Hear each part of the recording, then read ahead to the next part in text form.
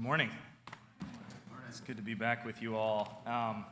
Sometimes when the worship team finishes, I don't feel like there's much more to be said. They do such a good job. I look forward to worshiping here so much, just drenched in the gospel, the music. So a big shout out to them, and also a shout out to, there's a lot of work that goes behind the scenes that doesn't show up on stage for that to happen every week. So very cool. If you will, flip to Acts 5. So we're going through Acts. Full disclosure, I moved into a house yesterday, and it is a miracle that I have a blazer on, my printer wasn't working or hooked up, so I managed to get in touch with Mark and had him print out my thing, and I can already see he's added, "I want you to know that Pastor Mark is the bomb awesome." So if at some point I start saying how great the Cardinals are or something, it's not me. It's Mark. They're overrated. All right, so we have been going through Acts with you guys. I've been going through Acts with you guys. It's been really great. It's been an interesting journey. The point of it has been, let's look at our family history. Let's look at the roots of what it means to be a Christian, of how the church got started. And it's a bizarre thing to do because if you go back to founding stories for anywhere, people like the founding stories to be based out of glorious victory, out of conquest, out of invention, out of just brilliant maneuvering. And God births his church through weakness, through suffering, through persecution. And I find this to be one of the most amazing thing about the scriptures that testifies to its authenticity is if I asked you to sit down and create a religion and come up with its founding stories, I just don't think you'd come up with this. I don't think you would write a story with so much weakness on display and so much suffering as we find in the scriptures. It is counterintuitive. It runs against everything we know and what we think about. So we have, at this point, the church has been exploding in Jerusalem. The apostles have been healing people very publicly. They've been preaching the gospel, and their numbers are escalating quickly. And we have this pretty remarkable incident in Acts 5, starting in 17. It's a long passage. It's a good story. Let's do it. Acts 5:17. But the high priest rose up, and all who were with him, that is, the party of the Sadducees, and filled with jealousy, they arrested the apostles and put them in the public prison. But during the night, an angel of the Lord opened the prison doors and brought them out and said, "Go and stand in the temple and speak to the people all the words of this life." And when they heard this, they entered the temple at daybreak and began to teach. Now when the high priest came and those who were with him, they called together the council and all the senate of Israel and sent to the prison to have them brought. But when the officers came, they did not find them in the prison. So they returned and reported, "We found the prison securely locked and the guards standing at the doors, but when we opened them, we found no one inside." Now when the captain of the temple and the chief priests heard these words, they were greatly perplexed about them, wondering what this would come to. And someone came and told them, "Look, the men whom you put in prison are standing in the temple and teaching the people." Then the captain with the officers went and brought them, but not by force, for they were afraid of being stoned by the people. And when they had brought them, they set them before the council, and the high priest questioned them, saying, "We strictly charged you not to teach in this name, yet here you have filled Jerusalem with your teaching, and you intend to bring this man's blood upon us." But Peter and the apostles answered, "We must obey God rather than men. The God of our fathers raised Jesus, whom you killed by hanging him on a tree. God exalted him at his right hand as leader and savior to give repentance to Israel and forgiveness of sins, and we are witnesses to these things. And so is the Holy Spirit, whom God has given to those who obey him." When they heard this, they were enraged and wanted to kill them. But a Pharisee in the council named Gamaliel, a teacher of the law, held in honor by all the people, stood up and gave orders to put the men outside for a little while. And he said to them, "Men of Israel, take care what you are about to do with these men. For before these days, Theudas rose up, claiming to be somebody, and a number of men, about 400, joined him. He was killed, and all who followed him were dispersed and came to nothing. After him, Judas the Galilean rose up in the days of the census and drew away some of the people after him. He too perished, and all who followed him were scattered. So in the present case, I tell you, keep away from these men and let them alone. For if this plan or this undertaking is of man, it will fail. But if it is of God, you will not be able to overthrow them. You might even be found opposing God. So they took his advice.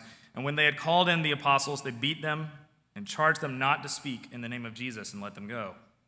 Then they left the presence of the council, rejoicing that they were counted worthy to suffer dishonor for the name. And every day in the temple and from house to house, they did not cease teaching and preaching Jesus as the Christ. Let's pray together. Father, please bless this word. Your word is often hard and challenging, but it comes from one who loves us. It comes wrapped in grace. It comes from one who died for us. May we hear with ears to hear this morning. In Jesus' name, amen. So as a father of many children, I'm losing count, 3 boys and 1 baby girl, I read a lot of children's literature and to my kids, and there's a lot of really good children's literature. There's a lot of just terrible, terrible stuff. The trip to the library is always really scary about what book they'll get. This one for me, Dad. I don't want to read another PJ Masks book ever again. If you have little kids, you know what that's about. Anyway, one of the books that I just read is called, to my sons, it's called The Quilt Maker's Gift by Jeff Brumbo. And it opens, and it's about this older woman who makes quilts all week, these beautiful, extravagant quilts that everyone wants to buy, but she does not sell them. She gives them away. And at the end of every week, she makes this quilt, and she goes down into the town nearby and finds someone who is homeless and in need, and she gives them the quilt. And this is her weekly routine, and people from all over the world travel and say, can we buy a quilt from you? And she says, no, this is only for those who have nothing. Well, there is this king in the story who's very greedy, and he gets gifts every year, and he celebrates his birthday, and everyone's required to give him gifts. And he celebrates his birthday twice a year because he wants more gifts, and none of the gifts make him happy. Well, he hears about this woman and the quilts she makes, and he travels with his army to the woman and says, I demand one of those quilts as a gift, which is a funny sentence. I demand one of those quilts as a gift. And she says, no, the quilt's not for you. The quilt is only for those who have nothing. And he throws her in prison. The book ends well. There's more stuff. But at that point, as I'm reading to my sons, I'm like, this is a book about persecution. It's kind of a book about religious persecution. As Christians, we are those who have everything to give to those who have nothing. To those who say that without Christ I am nothing, there is everything. That is what we have to offer. And it also speaks to, I think, a fear we have, right? A fear that Christ speaks about, frankly, that the scriptures speak about, that not everyone is going to love Christianity and the principles we have and the values we have, and it may lead to some dark places. I'm always hesitant to speak about persecution because I think I grew up in a religious community that was really, I think maybe had a persecution complex a little bit, was very concerned about being persecuted all the time and looking for it where it was not there. Most of the Christian rock music I was listening to at the time seemed obsessed with persecution and taking a stand and fighting the man, and I don't think it had a good effect on me. But we see something really different here. The book of Acts is a study of persecution. And as I said before, God doesn't grow the church through military or political victories. He grows it through weakness and suffering. And so we have to look at it. We have to think about what does it look like to stand out and to suffer for being Christians. And persecution can come in 2 ways. It can either come from the authority, as we see in this situation, or kind of from the mob or the populace. For many of us right now, I think the mob may be scarier than the government. We're less afraid of courts, I think, than we're afraid of the young girl who is pulling on Peter's sleeve and saying, hey, weren't you one of the disciples? because that young girl has a Twitter account and 1 million followers, And so I find myself pulled less in fear of government authorities and more in fear of kind of the group of people out there. But both are worth considering, both are worth thinking about. And I think many Christians, if we look at the worldwide testimony of Christians and them suffering, have asked, and you should ask, well, what happens if the authorities turn on me? Will I love everything I hold dear? Will I be the kind of person who can stand up under that type of persecution? Will I suffer, and will I suffer well? And these are good questions to ask. The last time I preached, we looked at the story of Ananias and Sapphira, and it was a story about people who were tempted to put their religion on display to gain praise from people. This story, on the other hand, is kind of the B-side. The temptation here is to hide our religious lives to gain approval from people. This is a story about when it comes to it, will we deny Christ because we desire safety and security more than we desire the approval of God? There are many good Christian quilt makers out there who are giving a gift to give to those who have nothing. I imagine and know that many of the people in this room are that way. But we're often deeply afraid that one day the King will call us out and we'll be in real trouble. So what do we do with this impulse? Well, I would say that Luke, in the book he's written, Acts, gives us the legend to this map, the key here in verse 41, where he says, "Then they left the presence of the council, rejoicing that they were counted worthy to suffer dishonor for the name." These apostles are going to be persecuted, beat, almost executed. All of them but one will eventually be martyred, and yet they leave rejoicing. That should be as incredible to you as it is to me. I mean, it's in a remarkable passage, a little line there that I think stops us in our tracks and makes us rethink how we think about suffering for the gospel. So I want to argue today that because they live through the Spirit in an upside-down kingdom, we can do the same. Because God is the true authority, we can live courageously through the Spirit. And I want to look at 3 principles that I think helped the apostles through this difficult moment, which is because God's the true authority, we don't have to fear worldly authorities. We can speak the truth, and we can rejoice in persecution. We don't fear worldly authorities, we can speak the truth, and we can rejoice at persecution. So firstly, we don't fear worldly authorities. The passage here is actually kind of funny, because essentially it starts with the jealousy of the Sadducees. And if you think, what are they jealous of? The apostles are showing up, proclaiming the name of Jesus, healing people miraculously. People are observing this. They're trying to get near Peter's shadow because it heals people. They say they're from God. They're doing these miraculous things. And instead of going, wow, maybe God really is on the move, they're like, man, I miss when we were popular. That's their response to this. I mean, that's so insane, right? It's so unbelievably petty that it begins with jealousy. And it's almost like, no. We are the main characters of the story, not these guys. We're the main characters. But in this whole story, they are put in a position of reaction instead of action. They aren't the people instigating this. The most they could do is react and try to insert themselves into this story.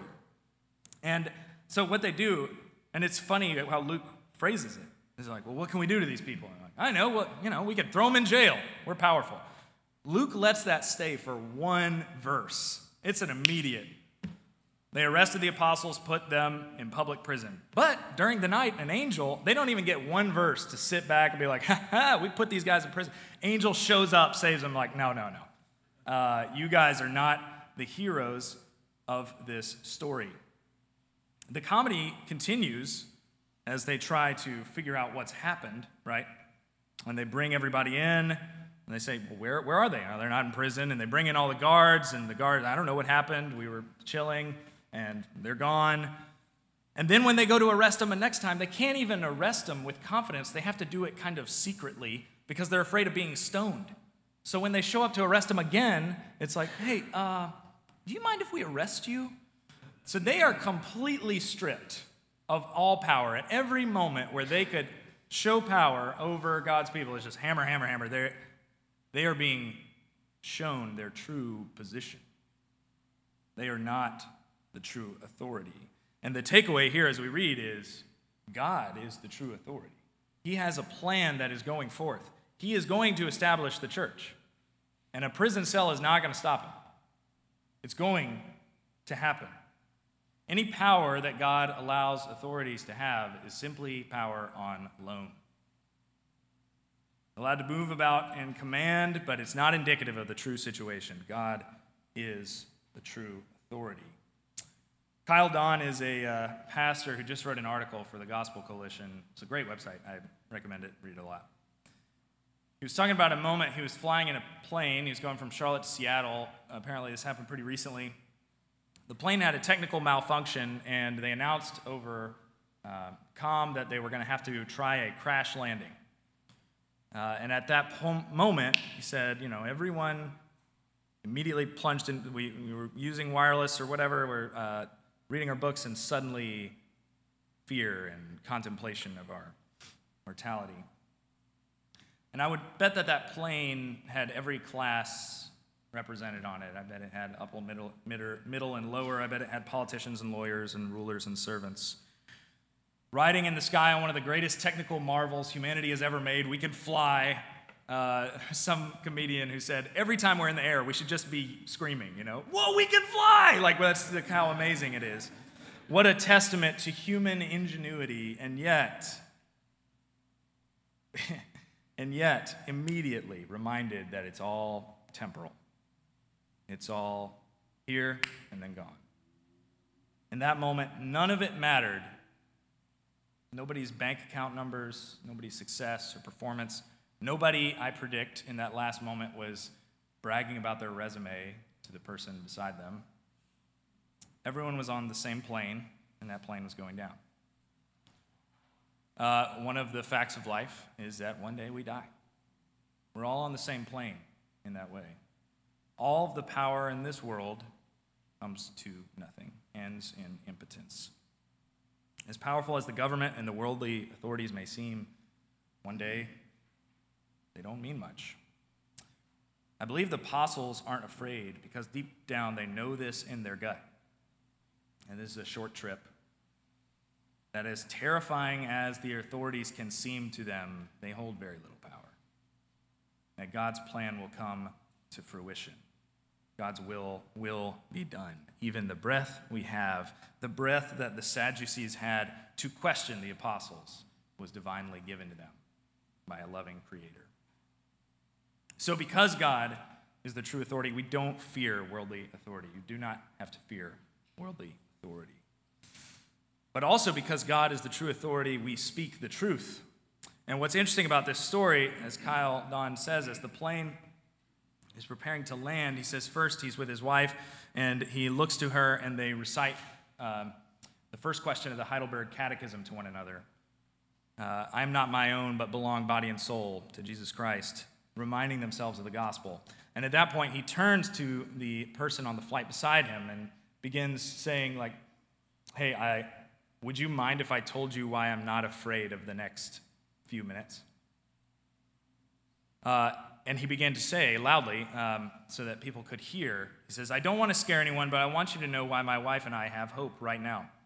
We have peace with God. And he said at this point, a couple of heads turned and looked at him. The God who made everything wants to make peace with us, even though we've broken his world. He loves you so much that he left heaven to make peace with sinners by dying on a cross. His name is Jesus. Confess with your mouth and believe in your heart that Jesus is the risen Lord, and you'll have peace with God. And as he pointed out, if he had done that while the plane was just cruising, no one would have listened, right? In fact, they probably would have called him insane.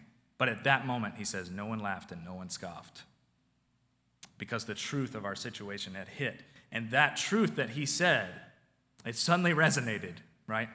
Maybe there is something I need to think about. Maybe we have broken his world. Maybe there is someone who's made peace with God. The flight made it, obviously. They're cool. But he did say, he pointed out it was interesting getting off the plane and seeing how quickly people just went back to their phones and Netflix, right? Oh, we're okay. We don't have to deal with this. But this is the role of the apostles, isn't it? And our job as well is to say the truth about the situation. The truth is that we have broken the world. We have offended God, but that he has sought to make peace through Jesus. And that's the truth, and we proclaim that truth. The apostles proclaim that truth here. And I want to point out two things that they do here. One is the apostles speak from both strength, and two, they speak from weakness. So before this passage starts, they're speaking from a position of strength. They're wandering around, they're healing people, they're the best. I don't think they felt this way about themselves, but they look like they're the best. They're in the temple, they are the one instigating, and then they're put in this position of weakness where they are on trial. Right? So they preach from strength, they preach from weakness. But even in that position of weakness, listen to what Peter says. It's a little like Reverend Don's statement he said to the flight. He said, "We must obey God rather than men. The God of our fathers raised Jesus, whom you killed by hanging him on a tree. God exalted him at his right hand as leader and savior to give repentance to Israel and forgiveness of sins. And we are witness to these things, and so is the Holy Spirit, whom God has given to those who obey him." Quick gospel presentation. Sometimes I think that I have a moment that's haunted me a little bit from the end of my last school year, where I had two students ask me kind of a hot-button theological question. And it felt a little like a trap to me. And at the time I said, I'm not going to have that conversation with you guys. And looking back on it, I think I made the wrong decision. And I think as I reflect on it, what was going through my head was, as I have a public position where I get to speak God's word. It's really cool. And that's a position to me of strength. I get to write exactly what I'm going to say. I get to plan it out. I can picture it. I can think about how people will respond. And in that moment, those students put me in a position of weakness, right? It was not how I wanted it to be. And I was going to have to react. I couldn't control my audience. Maybe I would say the wrong thing. And I backed out of it. What's amazing about the apostles here is it doesn't matter if it's strength or weakness. They're going to proclaim the truth. They're not afraid of the world's authorities or the Twitter sphere or whatever. They fear God more than man. Here's the thing. I think those who are going to respond to God's voice will hear it even if we are imperfect in our presentation of that gospel. And those who are against God and have hardened their hearts will hear it even if we say it in the most unbelievably winsome and compelling way ever. Right? And if that's true, I think in those moments of weakness, what I should have done in that moment is said, I'm not going to say this perfectly. This may not I may not perfectly get the balance of grace and love and justice and all that. I may not do that, but I need to say the truth and let the chips fall where they may. From one coward to another, I have some practical suggestions as I've thought about this. I think as we move into our relationships, I think a lot of us, it's like we're in combat, but we're mostly just hiding in the trenches. And as we look at the apostles, they are going out. They know the war has been won. They know that this is a short time to proclaim the truth and tell people about the gospel of Jesus. And I think that a couple of things that I've seen help. My dad is a teacher at a public school in South Carolina, and he makes it a high priority within the first 2 weeks of his class to mention that he's a Christian somehow in his class. He's been doing it every year. I actually think that's a really great first thing to think about. As you're starting a relationship with somebody, just try within the first week or two of knowing the person to mention you're a Christian. Not with any game, but let people know that you're a Christian. I think that would be cool. I think it will open up some doors for you, potentially. I think we need to look for places where the Spirit is already moving. I think we need to pray for opportunities to share the gospel and begin looking for those situations in strength and in weakness. So we have this true authority. We don't have to fear authorities. We could speak the truth in strength and in weakness. But now when the apostles tell the truth in this story, things go pretty well for them, right?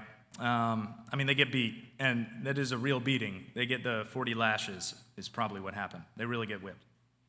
But in general, they get freed from prison. They are not killed, and there's a lot to be like, wow, God really delivered them. Does God always miraculously save his people from persecution? No. And in fact, the very next story is going to be about Stephen, who is brought to the mob this time, and he's not delivered by God in that way. God is very clearly present with him, but he dies for his faith.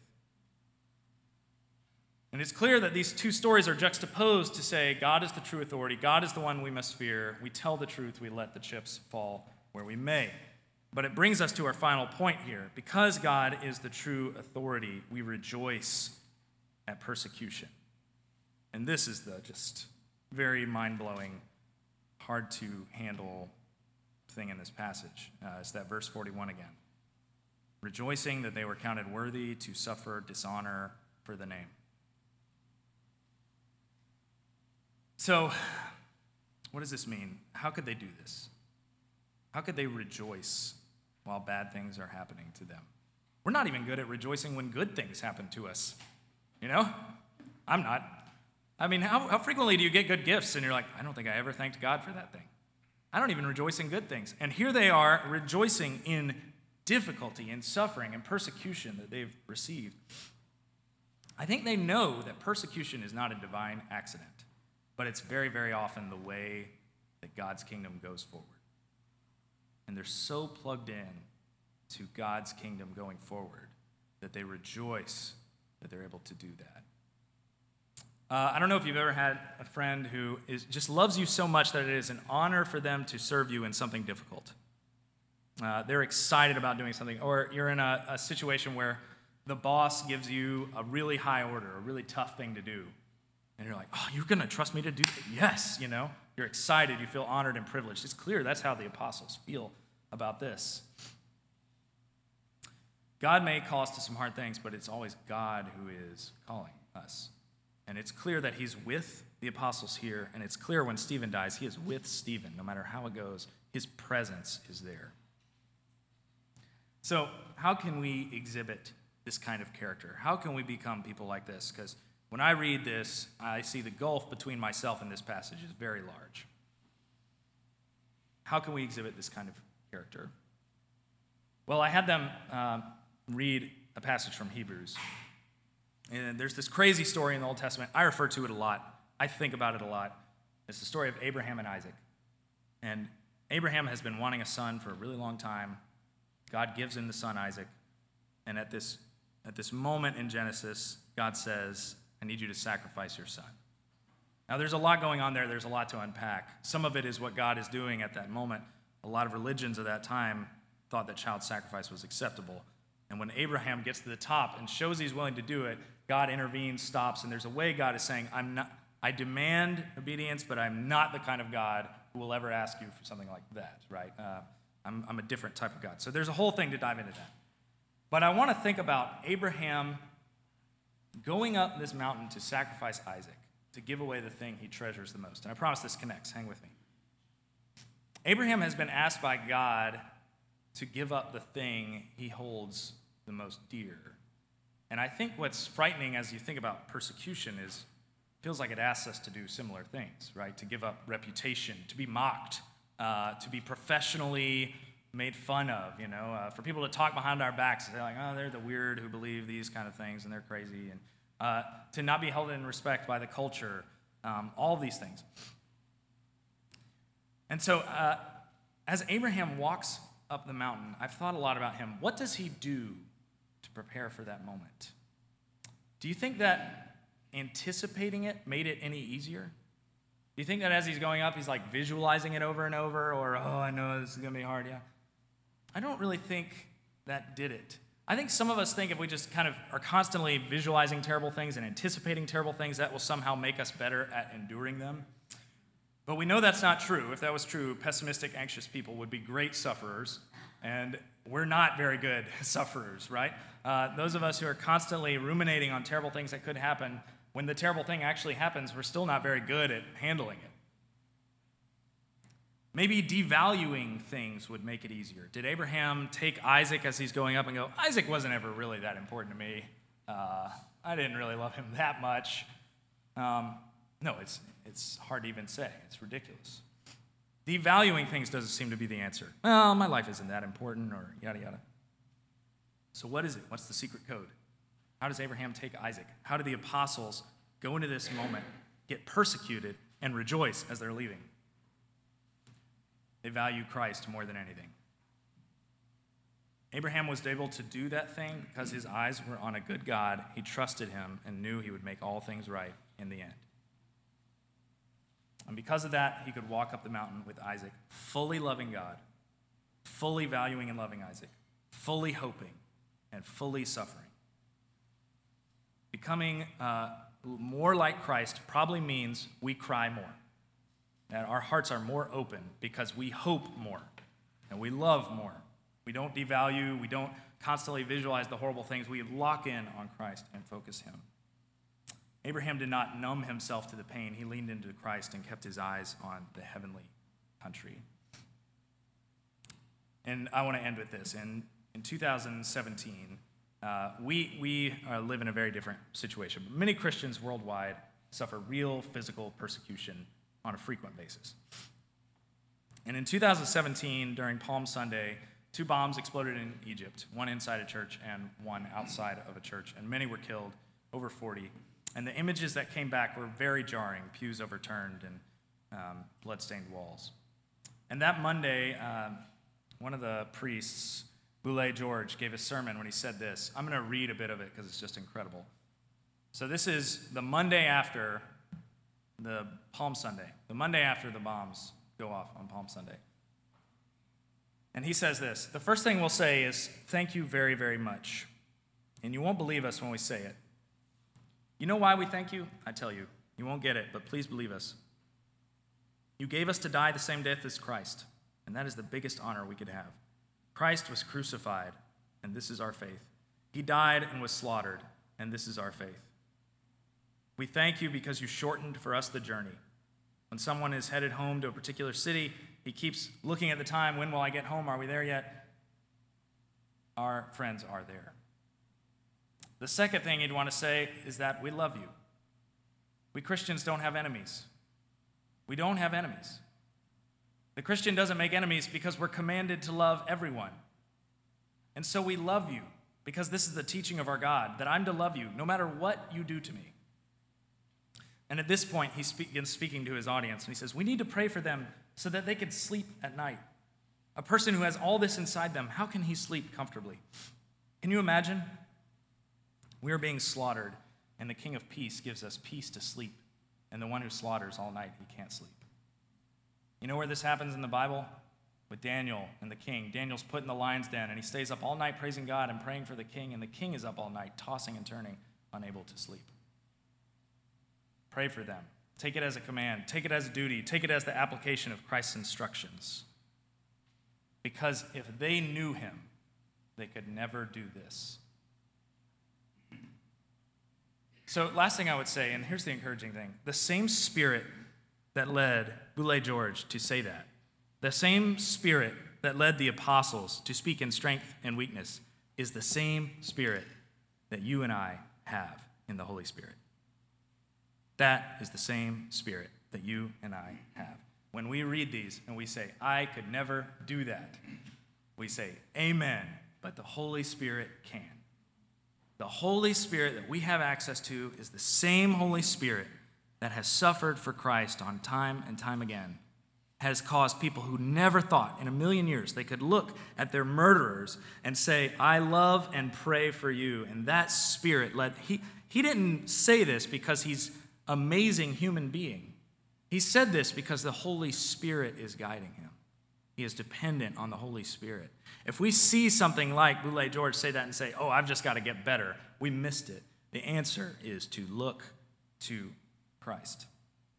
Only by the Holy Spirit is this kind of action possible. We're all on a plane that's going down, but if we love those who are around us, we have to tell the truth. There's one who gives us a way to have peace with God, and his name is Jesus. As Paul would say, you and I, we have been crucified. We've already been crucified with Christ. We have already been crucified with Christ. The great humiliation, it's happened. Jesus died on the cross. We have been crucified with Christ, and it's no longer us who live. It is no longer us who live, but Christ who lives in us. Let's pray together. Father, we know this is a hard word. We know it's something that you like us to think about from time to time. You draw attention to the fact that life can be hard for Christians on occasion. You ask us to count the cost. To ignore this part of the faith is to not tell the truth about who you are and what you call us to. But we also know that you are the true authority and that you love us. That this life is short. It's like a vapor, a mist. And that very, very soon we will be with you. We long to hear those words, "This is my son, this is my daughter, with whom I am well pleased." Thank you for being with us this morning, and in Jesus' name, amen.